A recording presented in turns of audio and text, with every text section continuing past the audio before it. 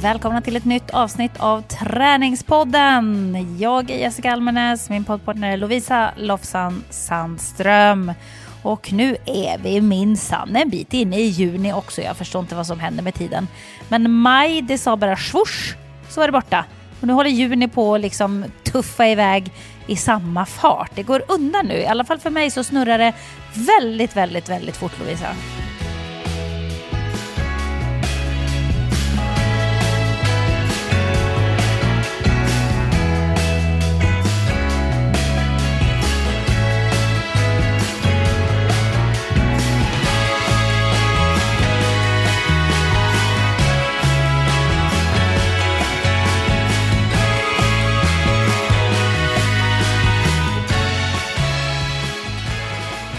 Ja, och jag tror att väldigt många lyssnar på det här avsnittet av Träningspodden på stora skolavslutningsdagen för oss som har barn i skolålder. Ja, stämmer. Skolavslutningen som jag då kommer att missa eftersom jag bara jobbar. Och jag som har bokat av min egen PT-träning för att vara med i kyrkan. Det ska vara kyrkan igen. Men gud vad fint. Det har inte jag gjort, tror jag. Sen Jack var liten tror jag inte att vi har varit i kyrkan faktiskt. Nej, och den här gången, de kanske har lärt sig av tidigare år när de fick göra någon nystart med kyrkskolavslutningen, så fick man en biljett till föräldrarna per barn. Men Hans och jag, kaching, vi fick ju varsin biljett eftersom vi har 2 barn i 5:an. Och ena barnet ska spela piano och den andra barnet ska sjunga i kören den här låten som Pink gör, där hennes dotter också har en liten trudelutt. Så bara jag lyssnar på den på Spotify nu i förväg så bara laddas min själ upp. Så jag kommer säkert stå där astöntig och böla. Åh, vad fint. Jag saknar verkligen mina egna avslutningar i kyrkan och få sjunga Den blomstertid nu kommer. Gud, det är så otroligt mycket nostalgi för mig. Men nu kommer jag alltså tyvärr att missa det eftersom jag är ute i Sigtuna hela tiden och spelar in. Och det sjuka är att även när jag inte är där och spelar in så på alla kvällar är helt bokade. Alla helger är helt bokade. Det är jobb. Alltså jag hinner inte med. Det snurrar så fort nu. Det är så stressigt. Så min hjärna den är liksom... Ja, den brinner för tillfället. Men nu är det 1,5 vecka kvar. Eller 1 vecka när ni hör det här. Och sen kommer du ihåg för några år sedan, Jessica, när du hade, eller vi, på ditt initiativ så hade vi typ ett helt avsnitt som handlade om mantran och där man tränade på att säga den känslan eller det målet som man ville uppnå. Jag kommer inte ihåg detta. Nej, men typ, jag är lugn, jag är inte rädd, jag kan flyga, jag är inte rädd. En sån där grej. Och då hade du det där med när du skulle intala dig själv hur du kände, fast du inte kände så. Men om man sa det tillräckligt ofta, tillräckligt medvetet, så kunde hjärnan liksom lära sig att den ska hämta den känslan. Ja, det är faktiskt sant. Kanske jag borde utöva detta nu för att jag har verkligen inte kontroll på någonting, känns det som. Och om jag börjar tänka på hur många dagar det är kvar nu innan jag har semester, då får jag hjärtklappning nästan varje gång. Så att jag ska nog inte tänka det. Jag ska bara tänka en dag i taget. En dag i taget. Nu har jag klarat onsdagen. Imorgon ska jag också klara även torsdagen. Det kommer att gå.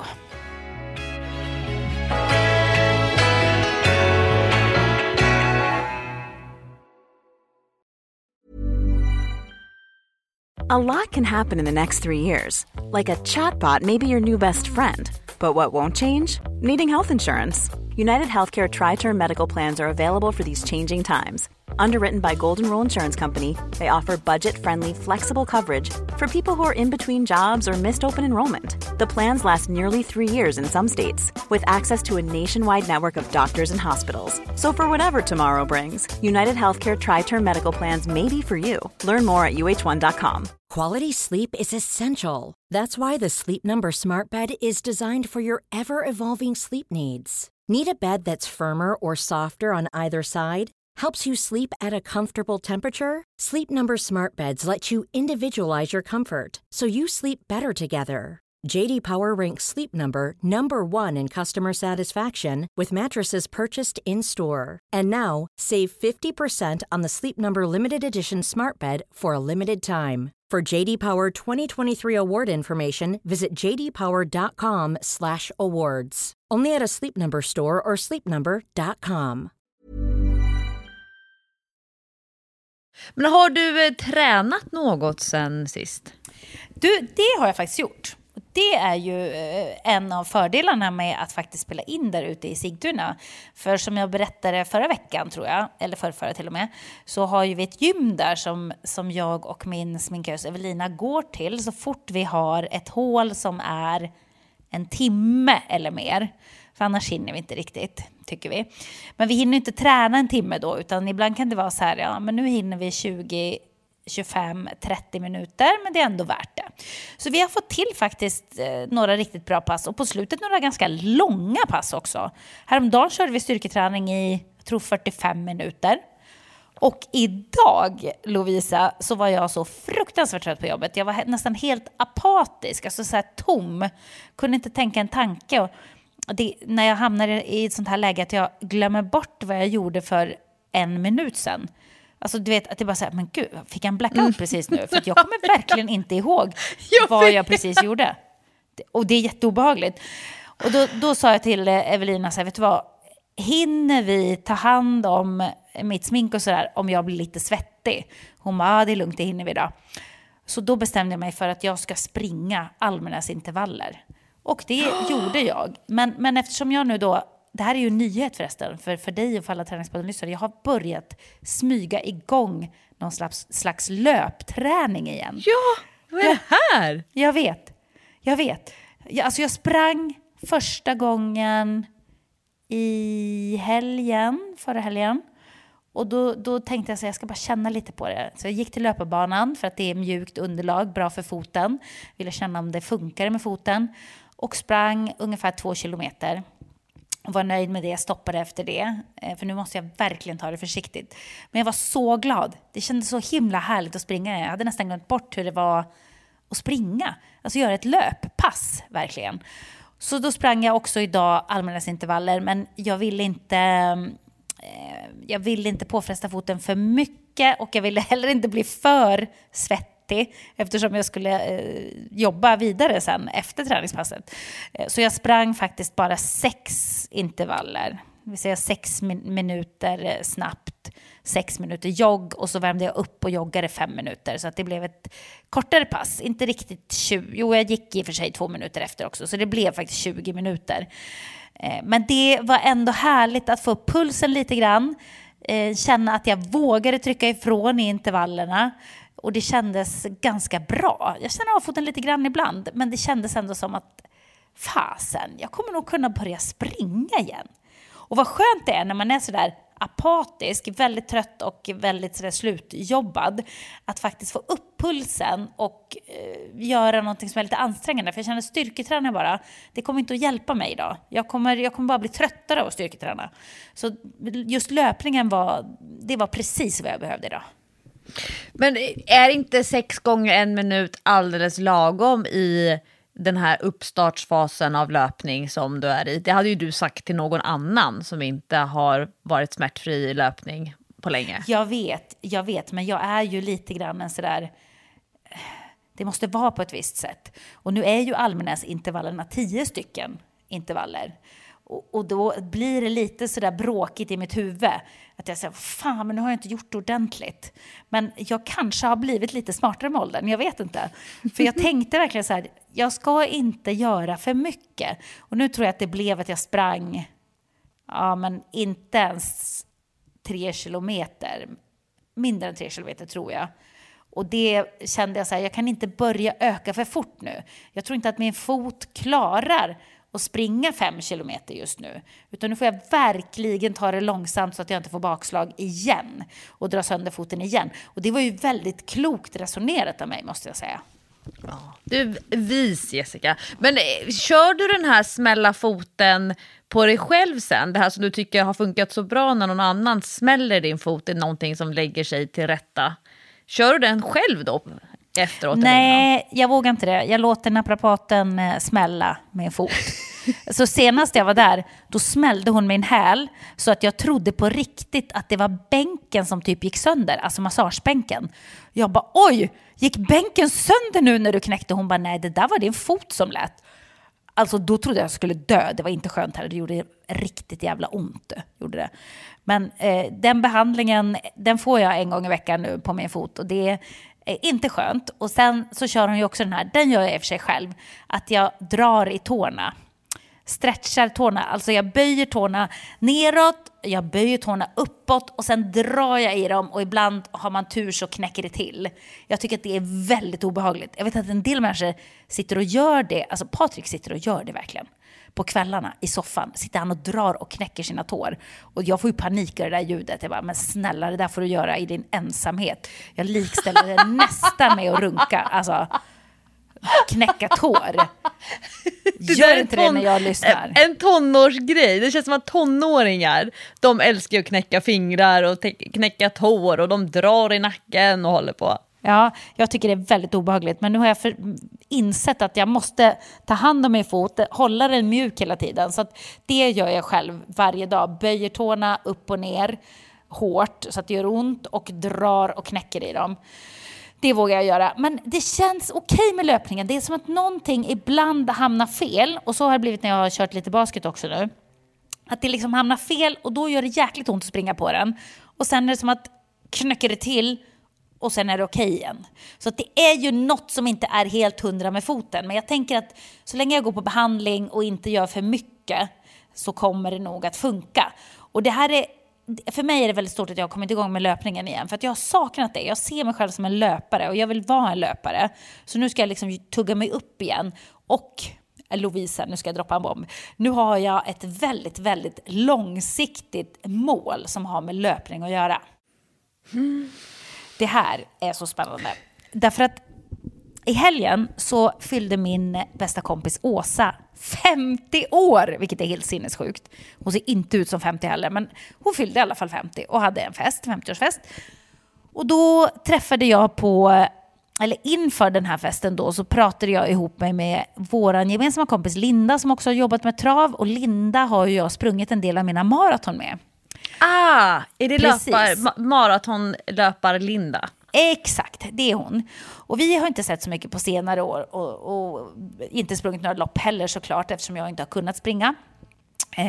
Men det har inte heller funnits så många lopp att springa till ett försvar. Det har det faktiskt inte, men jag hade inte kunnat även om det hade funnits några lopp. Men då snackar de om vad ska vi ge Åsa då? Och du vet ju, och ni andra som lyssnar vet ju att Åsa är min minst tränande kompis. Det enda hon sträcker sig till att göra är att hon går på Bionic. Det gör hon. Men då pratade de om vad vi skulle ge henne och jag var såhär, jag tycker vi ska göra något aktivt, ska vi åka fjällvandra? Linda bara, men jag tror Åsa, hon vill gå på spa och dricka vin. Jag bara, nej, jag tror Åsa vill åka fjällvandra. Så frågade vi Åsa och hon bara, absolut gå på spa och dricka vin. Jag bara, jaha, okej. Då fick det bli spa och dricka vin. Så det skulle vi ge Åsa, vi har fixat det, vi ska åka iväg på det lite senare i sommar. Sen på festen så kommer Linda och jag på när vi står och pratar att det var ju faktiskt när Åsa fyllde 40 som vi bestämde oss för att springa maraton. Det var ju där och då beslutet fattades på Åsas 40-årsfest. Var det jubileum? Ja, för då satt vi där och snackade och så sa Linda så här, jag är sugen på att springa maraton. Och jag med. Och då bestämde vi så här, men vi gör det. Och så började vi googla och så hittade vi Honolulu maraton på Åsas 40-årsfest och bestämde så här, om 8 månader. Efter ett par glas vin. Ja, många. Då ska vi springa maraton. Och sen började uppladdningen, inte dagen efter Åsas 40-årsfest kanske, men kanske 2 dagar efter. Och då tänkte vi så här, vad fan, då måste vi ju göra något av det, att det är jubileum. Det förändrade ju våra liv på Åsas 40-årsfest. Nu är vi på hennes 50-årsfest. Så helt spontant så säger jag till Linda så här, ja men du, vi ger Åsa i present att vi ska springa vinmaraton i Frankrike. Och hon bara, ja det gör vi. Så när vi ställer oss upp och ska hålla tal sekunden efter och berätta om våran present och att vi ska åka på spa, då lägger vi också till att Åsa, nu ska du få ännu en present av oss. Vi ska springa vinmaraton i Frankrike i september 2023. Så nu är det bestämt. Nu kan inte jag ångra mig heller, för nu har ju vi gett det i present till Åsa. Och jag känner mig ändå rätt trygg, för jag trodde ju Lovisa att jag aldrig mer skulle kunna springa ett maraton. För att min kropp fixar nog inte det. Men Åsa har ju för fan aldrig sprungit ens en mil. Så om vi ska ta oss runt så bestämde vi, det ska gå i Åsas tempo. Och det är också 23 stycken vinstationer längs vägen. Så känslan är väl att det kommer inte att bli så mycket springande. Och vi kollade upp vad maxtiden var. Den var 6 timmar och 30 minuter. Och känslan är att vi kanske kommer att använda 6 timmar och 30 minuter. 6 timmar, 29 minuter och 59 sekunder. Men det kändes ändå som ett peppigt och härligt nytt mål faktiskt. Det ska bli jättekul. Vi har ju pratat om champagneloppen. Det finns ju flera stycken champagne-maraton och halvmaraton och 5 kilometer och sådär. Och då är det alltså champagne som är temat. Ja, så, det kan bli att det blir det istället. Ja, men för vin. Jag dricker ju inte vin. Alltså, jag kan ju dricka mousserat vin typ. Men om det skulle vara rödvin. Alla blir så här röda i mungiporna. Nej, men det går inte, för Åsa dricker heller inte rödvin. Hon är väldigt bestämd på vad hon dricker. Och hon dricker endast vitt vin, och det är en viss speciell sorts vitt vin som hon också bara dricker. Så det kan bli lite specialbana för henne. Ja, men därför tänker jag att det kanske är bättre att vi ändrar till champagneloppet. Och det har hon nog inget emot. Så att det tror jag också kommer att gå bra. Men hon är i alla fall, och hon skrev till mig dagen efter så här, nu har jag i alla fall börjat tänka tanken på att jag eventuellt ska springa ett maraton. Det är ett första steg på vägen. Och så har hon ju mer än ett år på sig att träna. Så jag tror att vi kommer att klara det här. Men det känns jättekul, för nu vet jag att det kommer att bli ett maraton till i mitt liv. Det kommer inte att bli mitt snabbaste maraton, men det kanske blir mitt roligaste. Absolut. Kanske att du inte kommer komma ihåg så mycket från det, dock med förbehåll, men jag känner så här att det PB man kommer att sätta, det är i antal druckna glas vin på kortast tid typ. Jag skulle få så ont i magen. Oj. Ja, gud vad härligt. Jag längtar ju tills jag själv fyller 40. Jag måste komma på någonting sånt där knasigt, eller så vänta på att någon annan ska fylla 40 eller fylla 50 så att som jag du kan ge i present. Det är ju nästan bättre. När min syrra fyllde 30, då fick hon Great Wall Marathon i födelsedagspresent av mig och Hans. Vad kul. Vilken bra present. Och när jag fyllde, jag vet inte vad jag fyllde, men jag fick ju Bydalens fjällmaraton. Men det måste varit min 30-årspresent av henne. Det är roligt med såna här grejer, att vi gör det tillsammans. Gud, nu blev jag inspirerad, Jessica. Jag stod och vacklade, inte in i det sista, men jag var riktigt sugen på Stockholm Marathon förra helgen. Och jag är jätteglad över att jag inte körde. Jag njöt när jag tittade på alla andra. Jag förfärades. Heter det så? Förfärades. Ja. Av de här topp 3-killarna som hamnade fel i tunneln i Danvikstull. Eller mot Danvikstull. Ja, och grejen är att jag vet ju precis vad som händer där. Och jag vet att när man kommer på cykel så är det en jätteläskig passage under den där cykeltunneln där de skulle springa. Man måste alltid vara väldigt försiktig, för det är såna tvära kurvor och man ser inte om det kommer mötande cyklar. Och när jag kollade på tv, jag bara, åh nej. Jag vet inte, de ska inte springa åt det hållet, det är helt fel. Så ropar så här, vänd om! Och de vände inte. Nej. Nej gud, det mådde jag mådde så dåligt. Men vet du hur det gick? Fick de sitt rekord godkänt? Nej. För de skulle väl ha satt rekord om de inte hade sprungit fel, var det inte så? Ja, exakt. Och nu vet jag inte om det var David på maratongruppen. David, han är så bra. Jag gillar honom jättemycket. Han är superskicklig. Och jag fattar ju, de har ju taggat för det här stora loppet nu så länge och jobbat järnet för att kunna göra ett riktigt bra Stockholm Marathon. De visste att de hade ett banrekord på G redan innan. De tittade på startfältet, tittade på förutsättningarna, var kanske lite i varmaste laget. Men de så såg de passeringarna och bara, gud, det kommer bli ett nytt banrekord, Stockholm Marathon. Och sen bara, nej. Men de gjorde en beräkning och tog man bort den här extra passeringen då mot Henriksdal, så hade han klarat banrekordet, så han fick ändå sina, om det var $5,000 som ett banrekord ger. Så han som vann fick det ändå, och det var väl väldigt schysst. Men det liksom blir knasigt, och det här är alltid så här i stundens hetta. Jag har varit med på så många arrangemang, det är de här större arrangemangen, och det är många som ska samverka när man börjar skylla ifrån sig, vems fel var det?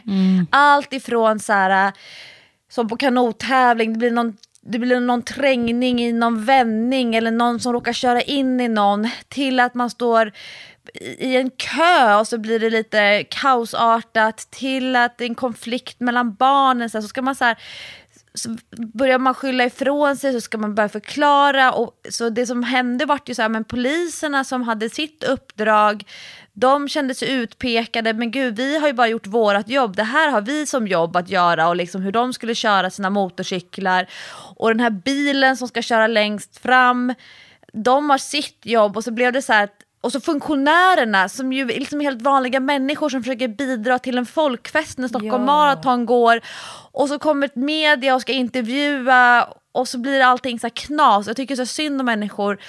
Alltså jag själv får en klump i magen och bara titta på tvn eller läsa artiklarna och förstå då att var den där funktionären som har stått förvirrat med en väst och pekat och sen så... Nej, vad jobbigt det måste vara. Men i alla fall min poäng var, jag var så sugen på att ta ett maraton nu i början på löparsäsongen. Jag gjorde det inte, och jag la min tid istället på kanotklubben där jag körde klubbmästerskapen, det ärofyllda stora mästerskapet med lilla kanotklubben. Och är sen du klubbmästare nu då? Det är den stora frågan. Woohoo! Är du klubbmästare? Jag är klubbmästare på 200 meter. Wow. Det är ju roligt, för jag har ju haft världens explosivitetssatsning. Alltså mina träningspass i gymmet har varit så knasiga för att vara så lätta vikter, och jag bara satsar på att vara så explosiv som jag kan. Jag är inte ens trött, jag är inte svettig efter passet, utan det är bara så här, men jag ska göra så snabbt jag kan hela tiden. Jättemärklig periodisering, men jag är så här, då får jag lära mig någonting nytt. Ingen maxstyrka, inte hålla på att bygga muskler, bara försöka hitta att vara supersnabb. Och så kan jag själv så här uppleva, det där var ett explosivt sätt. Men nu har vi mätt jättemycket. Vi har haft en liten mätare på stången. Det är den som jag också hade på foten, kommer du ihåg när jag berättade om att jag hade hoppat hoppat rakt upp stillastående. Och så säger den mätaren, nej men Lovisa, det där sättet var långsammare än det förra sättet. Eller det var långsammare än förra veckan. Men jag känner mig ju jättesnabb. Och det tänker jag då, när man tittar på de här elitidrottarna som verkligen har typ 1000 delar när de springer stora mästerskap, eller skidåkarna som så här, de själva upplever att de har kört jättesnabbt. Ja, fast tiderna visar att det inte var så snabbt, och så stämmer inte resultatet överens med idrottarens känsla. Det var verkligen så det var för mig, men jag var ju jättesnabb. Nej, här är hårda fakta. Det var inte det. Okej, hem, försöka sova lite mer, försöka äta lite mer, och så här ladda till nästa pass och så göra nytt försök. Jättemärkligt. Men det var ju verkligen så att vi hade 1000 meter först, sen hade vi 200 meter och sen 500 meter. Jag är så fruktansvärt snabb i starten. På 1000 meter, jag leder så överlägset. På 500 meter. Nej, men jag är snabbare än vad jag mäktar med. För vad händer sen? Jag är så snabb. Jag bara som en propeller i vattnet. Leder jätteöverlägset. Nej, men sen har jag inte den mentala... Jag har inte tågan i mig. Jag har inte den mentala uthålligheten i mig. När jag leder så där stort, men då ska jag fortsätta trumma på här själv in i mål. Nej, Då var det mer så här, fast nu kan jag nog gå tillbaka till gå in i ett bekvämare tempo och så här, kolla mig över axeln, hur går det för jag har en 14-årig tjej som är svinduktig, bara, oj, hon kommer med en riktig kanonspurt. Och så tänker jag som coach, kommer en 14-åring som har en riktigt bra spurt, det är väl klart att hon ska få utdelning för den där spurten. Så hon kom jättestarkt. Jag kände, jag har ingenting att matcha. Jag har inte en ökning i mig nu sista 50 meterna. Så det blev väldigt bra. På de här 3 distanserna så var vi 3 personer som vann varsitt lopp. Och jag var jätteglad för min 14-åriga tjej som vann 500 meter. Det var inte mycket marginal, men det var riktigt, riktigt bra. Men jag är klubbmästare på 200 meter. När det här avsnittet släpps, då är det en vecka prick kvar till SM. Och jag bara känner vilken tur att det bara är 200 meter. För jag har inte 2 minuters arbete. Jag har absolut inte 1000 meters arbete i mig. Jag vill ha 200 meter och så kommer jag så här, nu är jag klar. Det finns ju dock en risk att jag tar i så fruktansvärt mycket i försökshiten och att jag inte kan återhämta mig till någon eventuell form av final senare under dagen. Men det får vara så. Jag är väldigt nöjd med min explosiva träning, för det har tydligen gett utdelning. Men jag blev förvånad själv att jag inte hade den här mentala uthålligheten i att fortsätta pressa mig. Och att jag blev förvånad över att jag inte kunde ta ut mig mer. Det här paddla in i det sista, tömma ut mig känslan på den här längre 1000 meter. Lite mer än 5 minuter kanske det tog ungefär. För att i kontrast med det, jag har ju kört mina tisdagstävlingar som jag berättat om, som typ är som korpen fast paddling. Och häromdagen, då var det ett lopp som är 6500 meter. Är man stockholmare, då kan jag berätta att man startar vid Reimers Holme och sen paddlar man längs med typ Aspudden, Midsommarkransen, alltså bort mot Örnsberg, och där utanför det ligger 2 öar. Jag har aldrig varit här. Rotholmen och Lindholmen. Det här är ju liksom mittemot Essingen. Det är jättenära stan, men där har jag aldrig varit tydligen. Så skulle man runda 2 öar och en sån här farledsmarkering. Och sen så tillbaka till Reimersholme. 6500 meter. Jag sitter längst bak i en K4. Jag har typ bokat den platsen längst bak med 3 ungdomar. Och alltså jag trycker på så hårt. Och jag styr frekvensen genom att peppa upp dem. Och sen så ropar jag när de ska öka markeringen. Och jag är värsta lagidrottaren där bak. Så förvånad. Men 1000 meter helt själv, nej, det kan jag inte hålla i. Självinsikt som jag kommer nu till här, 37 år gammal. Ja, men också imponerande att du har liksom skaffat dig någon slags ny idrottskarriär här på gamla dagar.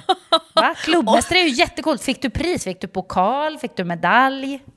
Nej, för det här är en del av en jättestor kupp som pågår då hela vår, sommar och höstsäsongen. Så det är ju när allt det här ska summeras.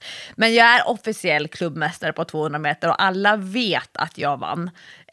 Och dessutom så herrarna körde sitt lopp, damerna körde sitt lopp, och sen så hade jag som då ungdomsledare bestämt att det var en ungdom, en kille, han skulle köra med herrarna för att han är så fruktansvärt bra. Och alla andra ungdomar skulle köra med oss damer, och det har att göra med att det blir väldigt skvalpigt och så det ska vara lite schyssta förutsättningar för ungdomarna. Och när de sen slog ihop resultatlistorna bara på tid, alltså då kom jag högt upp bland herrarna på 200. Det var jag jättenöjd med, och det vet ju herrarna om också. Ja, det är du inte missnöjd med. Nej, men apropå då den här nya karriären som du till 100% ligger bakom. Alltså jag är så glad över att du finns i mitt liv. Men idag beställde jag mina landslagskläder för mitt förbundskaptens jobb. Det var ju jättekul att sitta och klicka i. Vi har Trimtex som är ny klädleverantör. Så vi kan sitta och klicka i, och så står det Sweden och sådär. Så jag kommer ju ha Sverigekläder på mig senare i sommar. Det var väldigt stort. Det gjorde jag ju som ungdom, men det var ju då njöt jag ju inte av det ett år, vad blir det, 2000. Men nu då, 22 år senare, då har jag landslagskläderna på mig igen. Ja, det är så kul. Jag tycker faktiskt att det är ganska häftigt att ha på sig landslagskläder. Det har någonting. Man blir lite stolt, och det ska man ju bli. Det är ju hela grejen med att få vara med i ett landslag, att man ska vara stolt över att få representera sitt land. Men det blir man nog aldrig för gammal för att känna lite stolthet över, tror jag. Nej, jag ska fota sen så alla får se. Ja, men jag är lite mallig, och jag är... det känns ju väldigt ärofyllt, men framför allt är att det egentligen har väldigt... Mitt uppdrag som förbundskapten har väldigt, väldigt lite att göra med min egen kanotkarriär. Alltså så duktig var jag inte. Jag höll inte på så himla länge upp. Alltså jag var inte uppe i seniorålder ens. Men att jag har kunnat komma med massa andra kunskaper, färdigheter, erfarenheter och liksom andra delar, och kunna få det här uppdraget. Det är ju väldigt kul jämfört med om jag bara hade varit bra på att paddla, och det skulle vara liksom min merit, eller det som var viktigast på mitt CV. Men det är inte i det här sammanhanget. Det är också väldigt kul, för då blir det lite mer av ett livsprojekt. Liksom 37 år av Lovisa Sandströms liv som summeras i något form av middle life crisis kanske, om man nu tänker att jag fyller 40 snart.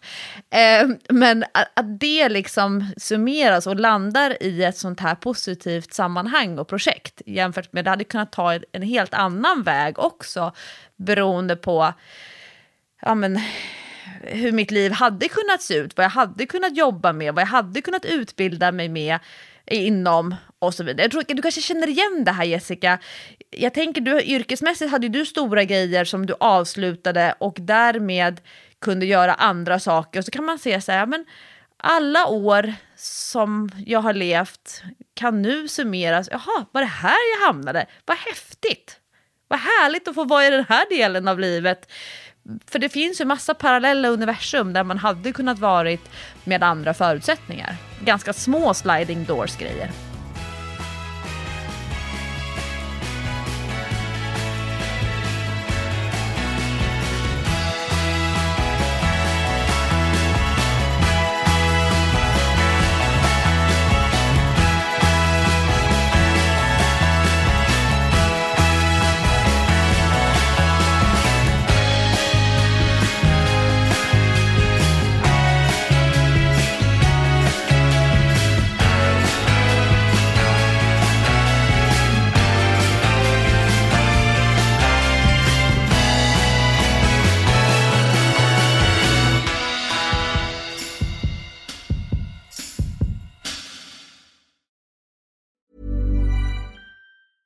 Life is full of awesome what-ifs, and some not so much, like unexpected medical costs. That's why United Healthcare provides Health Protector Guard fixed indemnity insurance plans to supplement your primary plan and help manage out-of-pocket costs. Learn more at uh1.com.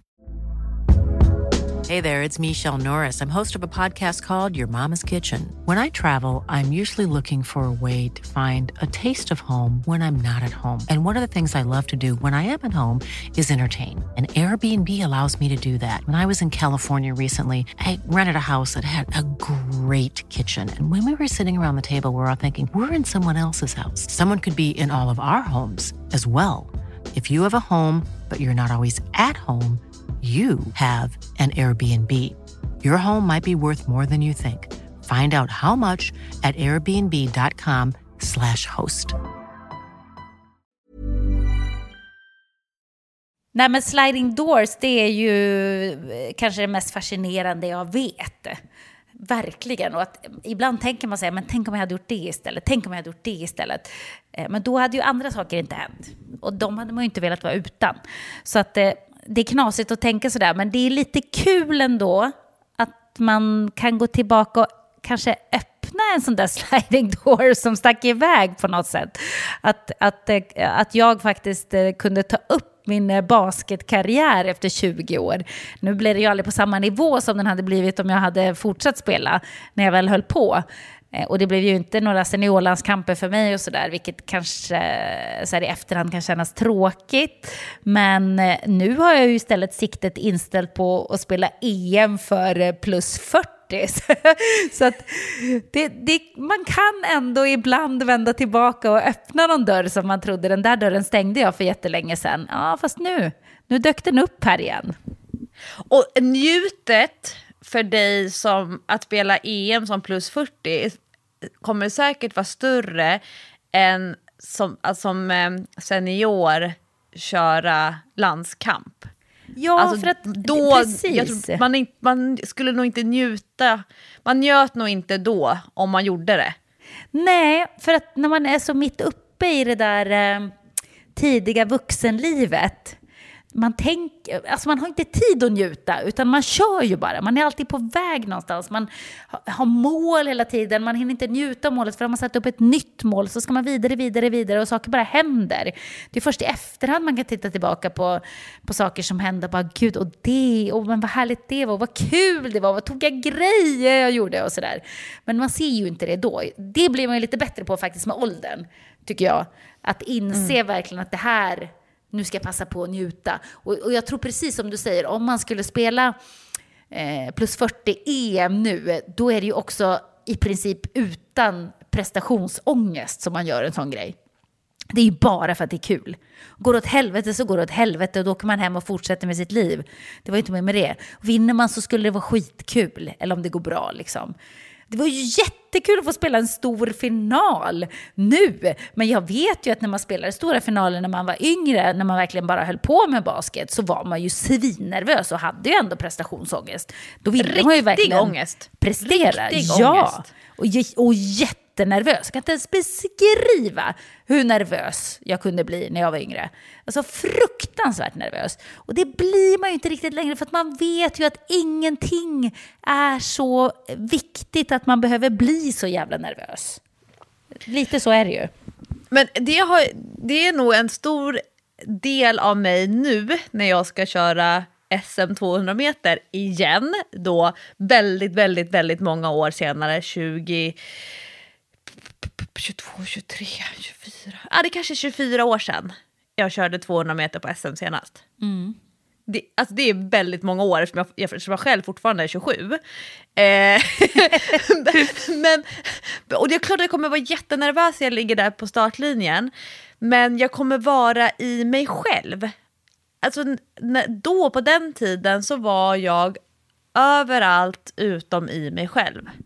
Alltså, jag hade så fullt sjå med relationer runt omkring, förhålla mig till konkurrenter, försöka statuera någon form av så här, alltså visa vem jag är, och det var så mycket som var utanför mig, och jag fick kämpa så mycket att försöka dra ihop mig själv till jaget. Medan jag nu har en grej som är, ja men nu ska jag göra det här. Jag gör det inte jättemycket för min egen skull. Den största anledningen till att jag gör det här, det är för att jag ändå är på plats. Jag är ändå på plats i Nyköping där SM går. Jag ska ändå jobba som förbundskapten. Jag ska ändå vara ungdomsansvarig för min kanotklubb. Jag ska ändå vara mamma till Sixten. Så jag liksom slår ihop det här. Men jag vill ju också visa alla ungdomar som de allra flesta, i princip men nästan alla, vinner ju inte.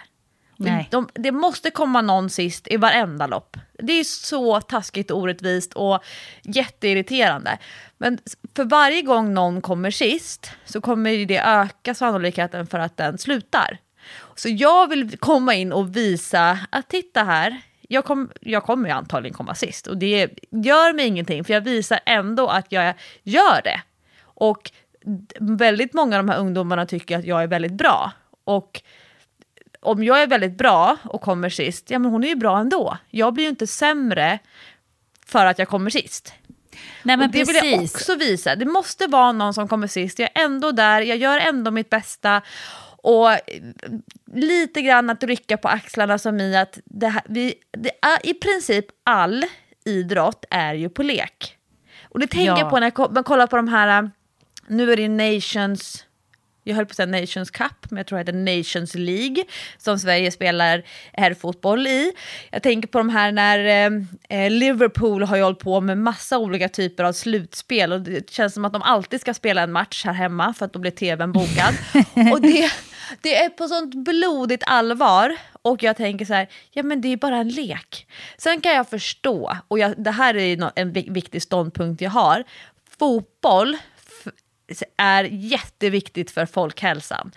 Det som fotbollsvärlden internationellt faktiskt gör, det är att de förändrar miljoner människors liv genom att det är en aktivitet. Fotboll räddar liv generellt sett, om man tittar på väldigt stora geografiska områden. Tittar vi i Sverige så är fotboll en jätteviktig plattform för att få barn och ungdomar att röra på sig. Men den här elitfotbollen, där jag hörde någon siffra för hur mycket ett klubblag vinner om de vann någon sån här stor turnering som hållit på så himla länge. Alltså det var så fruktansvärt mycket pengar. Och jag fattar att de är blodigt allvar, men det är fortfarande bara på lek, vill jag då ropa till alla. Och ja.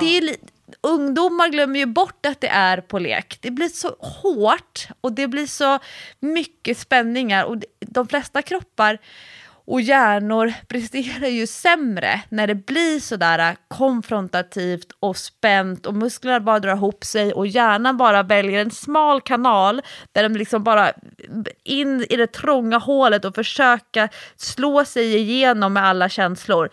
Men det är bara på lek. Vi låtsas. Alltså det som jag hoppas att du verkligen förmedlar till dina ungdomar, det är ju det att man ska tycka att man är lika mycket värd även om det går dåligt. Det vill säga att självkänslan inte påverkas för att man kommer sist, eller för att man inte lyckas prestera när det gäller, eller är sämre än någon man brukar vara bättre än. Alltså det spelar ingen roll. Det där tycker jag är så jävla viktigt. Jag vet ju det, jag har kämpat med det själv, med självkänslan som har varit väldigt prestationsbaserad. Och det är jättejobbigt att tro att man inte är värd något, ingen tycker om en, man är en dålig person bara för att man har misslyckats med någonting och inte lyckas prestera på den nivån man själv förväntade sig att göra, och som man tror att andra förväntade sig att man skulle göra. För ofta är ju det där väldigt mycket i ens eget huvud. Folk bryr sig generellt mycket mindre än man tror om vad andra gör. Man är så otroligt fokuserad på vad man själv gör och hur det går för en själv. Så att det hoppas jag att du kan förmedla till ungdomarna, att även om du kommer sist så kommer du att ha lika bra och fint självförtroende och tycka att du är lika härlig och bra och duktig ändå. Det är ju jätteviktigt för dem att få se. Ja, det är skönt att du tar upp det där, för det var på samma spår, så var det faktiskt en av de första grejerna som jag fick höra.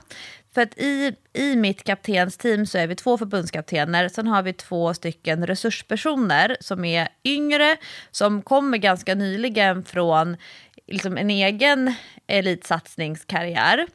Och eftersom det för mig är så långt, det är så himla långt bakåt i tiden som jag var inblandad i sådana här landslagsuppdrag som aktiv, så har jag glömt bort många grejer. Och då frågade jag Ebba då, som är en av de här personerna i resursteamet, vad hennes egen upplevelse av ungdomslandslag och juniorlandslag, och så här, vad hon kände, dels vad hon tyckte var riktigt bra, men också vad hon själv vill förändra eller lyfta fram, att det här kommer vara allt viktigare att jobba med framöver för oss då i det här nya ledarteamet.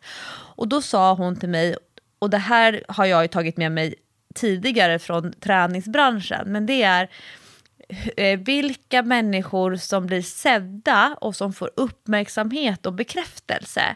Vad bra. Alltså att det är så lätt hänt att när det är en sån hög nivå, och det tänker jag på när jag kollar på den här dokumentären om svenska längdskidlandslaget, att de som är bäst med stor sannolikhet också får väldigt mycket mer uppmärksamhet från ledarstaben, även utanför de träningspassen och tävlingarna. Och att hon sa det, att alla vet vilka som är bäst. Ledarna vet det, de aktiva vet det, men att man kan faktiskt jobba med, för man vet ju vilka som är bäst nu. Men man vet inte vilka som kommer vara bäst i framtiden. Och om man då som ledare jobbar med att alla ska få lika mycket uppmärksamhet, inte som att det ska vara rättvist, för vissa människor kanske får jättemycket uppmärksamhet men de behöver ingen uppmärksamhet. Då kanske det är så att de som behöver mycket uppmärksamhet men som inte får det ska ha extra mycket. Så det är inte som att det är rättvist att alla ska få lika mycket uppmärksamhet, men alla ska få den uppmärksamheten som de mår bra av. Och det där kan jag ju få en klump, inte nu, för nu är jag ju en offentlig person i träningssammanhang och väldigt många vet ju vem jag är om jag åker och provtränar på ett gym eller kanske går in på ett gruppträningspass. Men förr i tiden så kunde jag få en klump i magen om jag skulle gå på ett gruppträningspass eller om jag var på ett gym där jag inte kände någon eller så, när gruppträningsinstruktören eller coachen eller när de lyfter fram vissa medlemmar eller deltagare på passen mycket, mycket mer än andra. Och jag tyckte det var jobbigt för att då kände man sig ju, eller i alla fall jag kände då, det var inte så här att den där uppmärksamheten vill jag också ha, utan mer att det blev så här att alla andra blev exkluderade. Så jag gillade ju till exempel på Sats när det började komma namn på gruppträningsbiljetterna.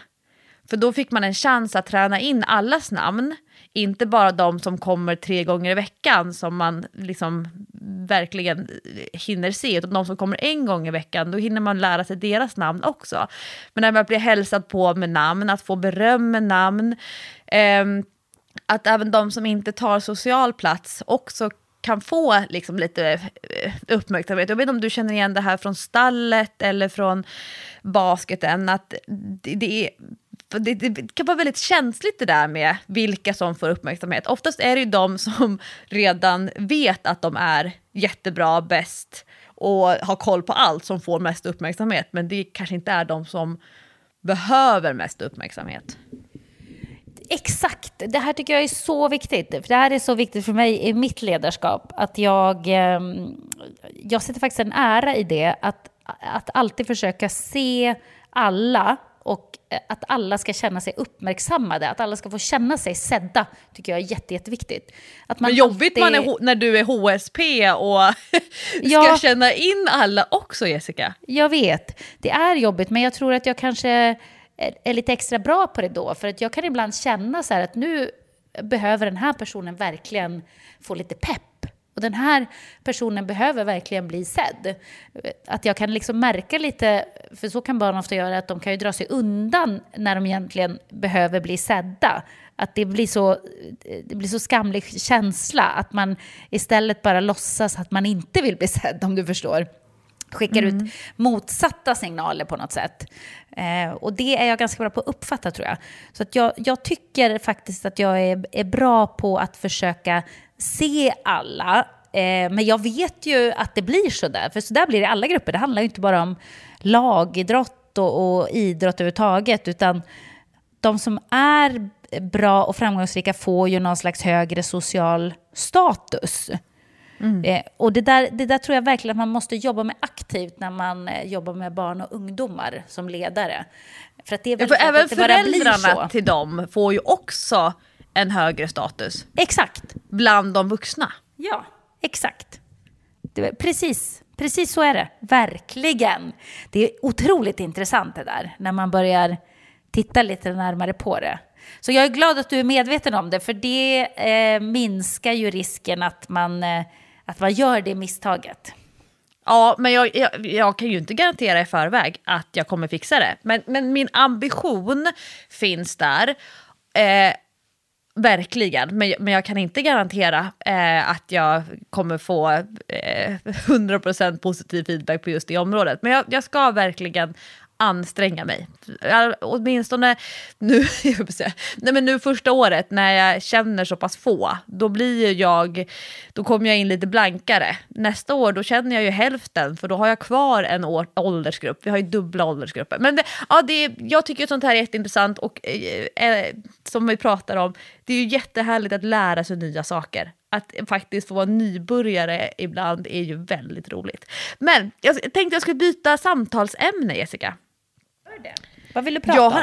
Jag har nämligen varit på en pytteliten miniföreläsningsturné en dag i Stockholmsområdet. Men jag var överallt och det spöregnade. Så jag som alltid brukar cykla, jag kan inte stå på scenen i den här... Så det regnade så mycket så att jag tror att jag var tvungen att ha regnbyxor trots att jag åkte tunnelbana. För att jag skulle gå från tunnelbanestationen. Så mycket regnade. Fy. Ja. Och jag känner ju alltid, apropå då att se och bekräfta så många som möjligt. Jag känner alltid en liten sorg sådana dagar när jag ser hur många paraplyer som kommer bli kvarglömda på olika offentliga platser. Ja. Men jag sorterade ju också mina gosedjur så att alla skulle få den bästa platsen i sängen när jag var barn. Åh, så det är så gulligt. Jag dör.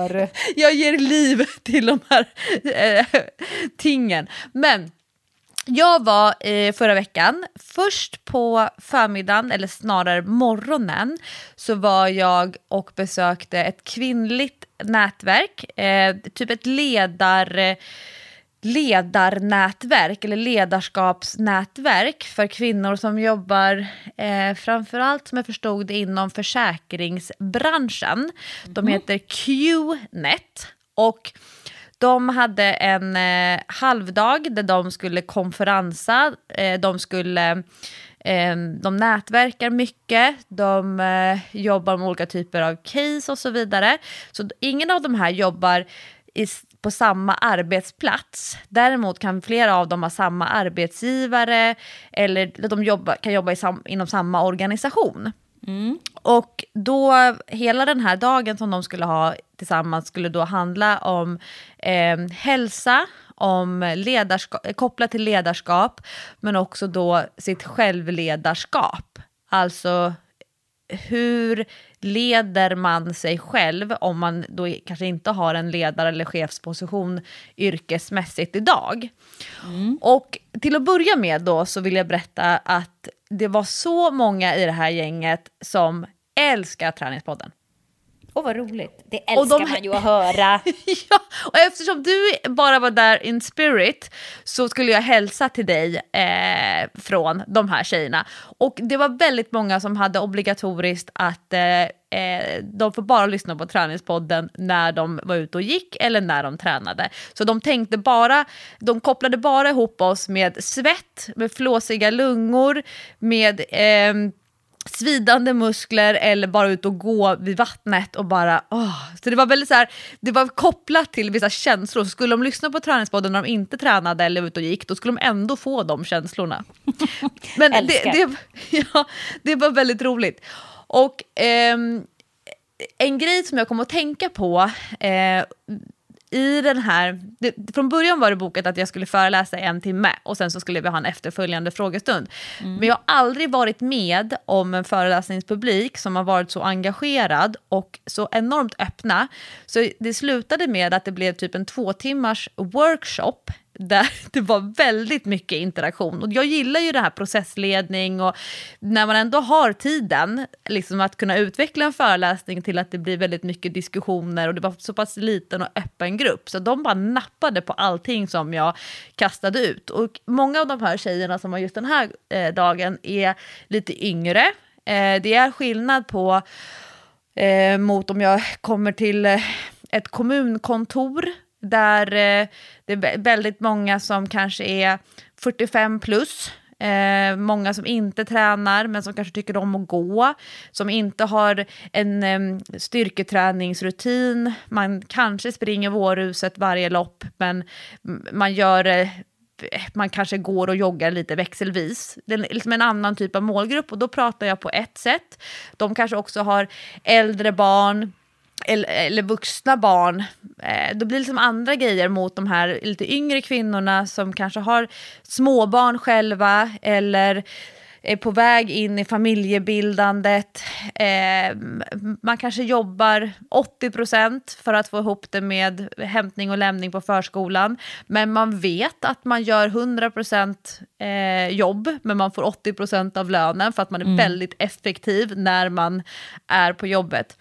Och då, när just den här kopplingen till självledarskap, det här var, det här var som en blackout där som för dig när du jobbar mycket och du kom på vad var jag gjorde för 1 minut sedan. Ja. Jag fick en röd tråd i huvudet och sen så klarade jag inte av att hålla kvar den i det här diskussionsforumet som blev. Och jag kom på det typ precis när jag var klar eller liksom var på väg därifrån. Jag bara, just det var den tråden jag hade hängt upp inne i pannan men missade att jag skulle fånga tag i. Och då vill jag ta upp den nu istället en vecka senare, för den där tråden har hängt där. Och den handlade om i självledarskap, vad innebär det att kunna leda sig själv? I relation till hälsa, i relation till arbete, i relation till återhämtning, i relation till relationer, i relation till träning. Alltså om man ska sätta ihop allt det här i att leda sig själv, så tror jag att de allra flesta människor fattar att det är jättesvårt. Att vi lever i ett samhälle där det finns så många förväntningar från andra, från samhället, från politiker, från ens föräldrar, från framförallt sig själv också. Och det här med att kunna stänga av jobb när man är ledig. Alltså de allra flesta får ju betalt för att utföra arbetsuppgifter. Och arbetsuppgifterna ska utföras under en schemalagd arbetstid. Och sen om man har möjlighet att jobba hemifrån så är det ju fortfarande så att men det är under de här timmarna som du får betalt. Man får inte betalt av att tänka på jobbet på kvällstid. Man får inte betalt för att tänka på jobb det sista man gör innan man somnar på kvällen, eller de här som vaknar mitt i natten och bara börjar tänka på jobb, eller på morgonen när klockan ringer så börjar man direkt tänka så här, men hur arbetsdagen ska bli och så vidare. Det får ju de allra flesta inte betalt för. Och jag har nu de senaste veckorna, eftersom jag i den här fasen av livet då, våren 2022, har varit så himla mycket med tonåringar, så har jag som tränare gång på gång mött tonåringar som säger att de vet inte om de kan komma på träningen för de har läxa. De vet inte om de kan komma på träningen för de måste plugga till nationella provet. De vet inte om de kommer hinna på träningen för att de har en hemuppgift som de ska göra.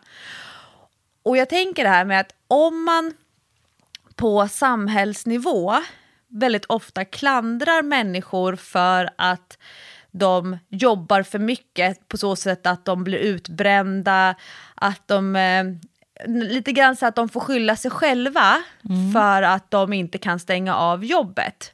Chefen säger, men varför tar du med dig datorn hem då om du ska ju inte jobba på kvällarna? Eller men jag har inte sagt till dig att du ska sitta och tänka och skriva det här mejlet 9:00 på kvällen. Men ändå så sitter ju människor och gör det.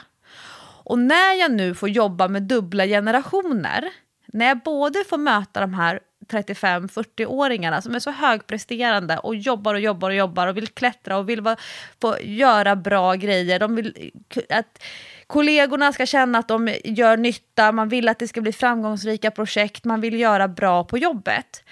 Och samtidigt då möter de här tonåringarna som hela tiden behöver köpslå mellan sin fysiska aktivitet kvällstid mot att göra de här läxorna och plugga till proven som sen då kopplat till skolan. Lär man tonåringar att de måste sitta och plugga på kvällarna och att man kan inte plugga för mycket, alltså ju mer man pluggar desto bättre är det, för då kommer man ännu mer väl förberedd nästa dag till provet. Då är det inte konstigt att det i en senare del av livet sitter djupt rotat i sig att man måste sitta och jobba med grejer på kvällarna för att vara tillräckligt väl förberedd för nästa dag. Men när menar du att de ska göra sina läxor då? Ja, för det här har jag också tänkt på då, i och med att jag har ett barn som då spelar fotboll i Hammarby, och man drömmer ju som fotbollsförälder om att ens barn ska ha fotbollsträningar på de åtminstone 5, 6, 7 närmaste idrottsplatserna geografiskt, om man skulle göra en cirkel från där man bor. Då har ju mitt barn träningar i Kärrtorp och i Gubbängen, som ju då ligger i mina ögon inte på cykelavstånd för en 11-åring från Stockholms innerstad. Nej. Jag tror ju, alltså man kan kritisera det amerikanska skolsystemet för väldigt mycket. Man kan kritisera hela amerikanska samhället väldigt mycket.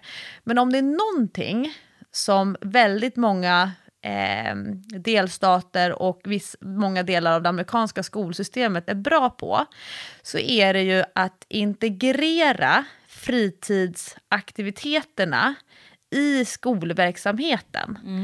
Alltså att man spelar fotboll i skollaget. Man har träningar i anslutning till skoldagen. Man simmar i skolans simhall. Man har handboll i skolans verksamhet. Alltså att allt det här är integrerat. Och jag är ju en sån som kanske då tycker att man inte ska ha läxor, för jag tycker att det är odemokratiskt.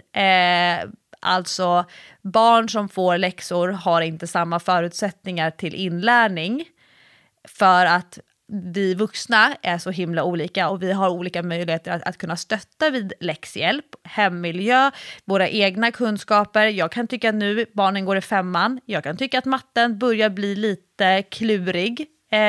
Och särskilt för att det inte används samma uträkningsmetoder som när jag gick i 5:an. Jag är ju inte ett stort fan av läxor. Om det är så att läxor ska hjälpa barnen att barn ska vänja sig vid att sitta och göra grejer hemma. För att om vi blir irriterade på vuxna som sitter och gör grejer hemma utanför arbetstid, då ska vi inte heller lära barnen det. Då tycker jag att man ska förlänga skoldagen så att allting sker i skolan. Men då tycker jag också att fritidsaktiviteterna, inklusive schackklubben, filosofistudier, alltså filosofigruppen, kören, instrument. Jag tycker ju att vi ska samla alla barn och göra det mer demokratiskt, och jag tror att där har nyckeln till att när man kommer hem så har man möjlighet till återhämtning, fritid, massa andra grejer än att man ska sitta och skjutsa och hämta och lämna på aktiviteter och dessutom sitta och göra läxor. Det här blev en sån här djup reflektion för mig när jag mötte de här båda grupperna på så kort tid. Du får helt enkelt bli politiker. Nej, men jag har något på G alltså. Jag kommer inte slå mig till ro. Men en annan del av den här miniföreläsningsturnén då som jag gjorde förra veckan, det var att jag var på, alltså det här känns ju lite så här top secret. Jag var ju tvungen att ha med mig Lego. Jag kunde inte använda min dator när jag föreläste, utan jag fick ju skicka mitt föreläsningsmaterial i förväg. Jag var på Försvarsmakten, Jessica. Oj, vad kul! Alltså Vad lärde du dem? Är det du som nu ska organisera försvaret om ryssen anfaller? Alltså jag är så bra på kamouflageklädsel. I föreläsningssalen som jag var i, det var typ som känslan av ett klassrum, så mycket tror jag att jag får säga. Då fanns det 3 låsta kassavalv. Oj, alltså riktiga Jönssonligan kassavalv. Skojar du med mig? Vad låsta sjukt. Skåp. Nej, men jag var ju så nyfiken, så stod jag där framför dem och föreläste. Försvarsmakten har jag jobbat med flera gånger under åren. Det är jätteroligt. Det är väldigt inspirerande. Jag jobbar ju då framförallt med de som är civilanställda. Och det är ju en jättestor arbetsplatsorganisation. Alltså hur många tusen som helst. Och de finns ju över hela landet och utomlands. De jag träffar oftast, det är de som jobbar, som är civilanställda eller på något annat sätt. Men de jobbar med friskvårdsansvar på sina arbetsplatser. Och de har då fått i uppdrag av arbetsgivaren att vara en god ambassadör, inspiratör och hjälpa till på arbetsplatsen kring de policies som finns kring friskvårdsarbete, kring hälsa på arbetsplatsen. Försvarsmakten har tagit ett ganska stort krafttag för att alla de här civilanställda, det är klart att de inte ska behöva vara i lika bra fysisk form som de som faktiskt ska försvara landet. Jag höll på att säga på riktigt, men det är inte det jag menar. Men om man kanske inte ska ut i strid, eller med största sannolikhet ska man inte ut i strid, men man har en jätteviktig uppgift ändå. Men just att förbättra deras fysiska och mentala hälsa så att de kan jobba administrativt och logistiskt så att de som ska försvara utåt faktiskt har bra förutsättningar i sin tur. Och jag brukar ha Försvarsmakten som exempel när jag föreläser för andra typer av stora organisationer, just för att de har ju väldigt generösa friskvårdspolicies. Och jag var tvungen att kolla lite mer specifikt. Det här kan man gå in och läsa på Försvarsmaktens hemsida om man är nyfiken på. Här har jag, politiker, då har vi en framtida karriär för mig. Sen vill jag ju fortfarande bli polis också. Men nu har jag ett tredje spår och det är att jag ska nog gå in i Försvarsmakten så småningom också. Men ja, men det, så jag kommer, det är härligt. Jag kan tänka mig, så ska jag jobba som lärare också lite grann. Men hur många liv har du egentligen? Ja. Själv har jag bara ett. Men i friskvårdskonceptet, eller vad man ska kalla det då på Försvarsmakten, jag var tvungen att läsa innantill från hemsidan. Då får de träna 3 timmar under arbetstid varje vecka. De har fri tillgång till gym på eller nära arbetsplatsen beroende på vart de är placerade någonstans. Så får de gratis träningskläder och ersättning för att köpa träningsskor. Oj. Och om man på väldigt många tävlingar och arrangemang och lopp och så betalar Försvarsmakten halva startavgiften. Och om man är med i, som de kallar det för, jag var ju med i klubbmästerskapet, men då finns det försvarsmaktsmästerskapet och då betalar man ingenting och så får man delta på arbetstid. Jag såg också att de hade att man i viss utsträckning fick göra läkarbesök på arbetstid. De hade i princip, alltså beroende på vad du har för typ av arbetsuppgifter, så får du flextid. Alltså det är väldigt mycket som handlar om att människor ska röra på sig, de ska ha bra förutsättningar att röra på sig, och då spelar det ingen roll om du sitter och jobbar som administratör eller om du, alltså vad du än gör, så är det liksom att Försvarsmakten som organisation, där är fysisk och mental hälsa väldigt viktigt. Jag var så inspirerad efter att ha träffat det här stora gänget, och att jag tycker att de är coola. Tänk att vara civilanställd inom Försvarsmakten och få vara med och jobba i de här, särskilt nu, först corona och allt det innebar, och sen nu, det är en enormt hårt pressad organisation, kan jag tänka mig, baserat på det jag själv läser. Men jag tycker att det verkar så himla kul. Så det här var bara ett sidospår, och det var jättemånga, och det här, de som kom längst norrifrån, Jessica, de är ju uppe ifrån, kanske inte Jokkmokk, men vad är det? Arjeplog, vad finns det? Försvarsmakten, ja. långt norrut. Arvidsjaur. Grannar till dig nästan från Jokkmokk. Ja, det kan man säga. Och sen hela vägen ner i södra Skåne. Och där typ alla lyssnar på Träningspodden. Så jag har träffat massa Träningspodden-fans. Det var egentligen det självskrytet jag skulle komma med. Men jätteintressant att få träffa de här två organisationerna, QNet och Försvarsmakten, på samma dag. Det var så kul efter flera år med massa online-föreläsningar att nu få träffa människor och bara, hur mår ni? Hur har ni det? Vad vill ni göra? Vad vill ni hitta på? Hur vill ni jobba med hälsa på arbetsplatsen? Hur får ni med er alla? Hur får ni med er hela gänget i det här arbetet? Det är inte bara ni som är mest sportiga som ska träna och kanske träna ännu mer, utan hur får ni med er hela kollektivet? Många sådana diskussioner. Jätteintressant. Det här var ju ett långt sidospår, men jag ville berätta om det, och för att det var så många som lyssnar på Träningspodden och som säger att det är veckans höjdpunkt. Gud vad roligt att höra. Det var ju verkligen helt underbart. Och jag ser ju fram emot att följa din karriär i Försvarsmakten. Berätta när den ska börja. Jag är ju så sugen på att testa på såna här riktig militär träning. Det verkar jättekul. Det får också bli i ett annat träningsliv för mig, tänker jag. Men, jag skulle vilja, jag ska nog någon gång anmäla mig för att se om jag får göra mönstringen, alltså själva alla tester. Det skulle jag tycka var kul. Ja, det tycker jag absolut att du ska göra. Jag hade litat på dig om du hade försvarat mig i strid.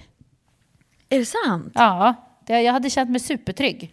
Faktiskt. Du får krypa ihop bakom mig dock, för att jag är så liten så att om man ska täcka skott och så får du... Ja, så du får plats bakom. Kan bli lite svårt. Men jag tror att du skulle vara en riktigt bra befälhavare. Så det kanske blir någonting för dig, Lovisa. Tackar och bugar. Ändå. Men hörni, nu har vi blabbat om både det ena och det andra väldigt länge. Imagine the softest sheets you've ever felt. Now imagine them getting even softer over time. That's what you'll feel with Boll & Branch's organic cotton sheets. In a recent customer survey, 96% replied that Boll & Branch sheets get softer with every wash. Start getting your best night's sleep in these sheets that get softer and softer for years to come. Try their sheets with a 30-night guarantee. Plus, get 15% off your first order at bollandbranch.com. Code BUTTERY. Exclusions apply. See site for details. Så vi ska sluta, vi ska avrunda och jag hoppas att jag snart har någonting att berätta, att det händer något annat i mitt liv än att jag bara jobbar. Men jag har faktiskt tränat lite också. Det har jag ju faktiskt gjort. Men ska vi ge oss för den här veckan, kära vän? Det tycker jag. Nästa vecka då får ni höra om min uppladdning inför SM. Ja, det ser vi fram emot. Klubbmästaren Lovisa satsar på att bli svenska mästaren Lovisa. Då blir det OS nästa. Ja, jag versus Linnea Stensils. Inte så tokigt. Publiken har gått hem när jag går i mål. Hörrni, vi hörs om en vecka. Har nu en riktigt härlig helg. Hoppas att ni kan trycka in lite träning. Puss och kram. Hej då!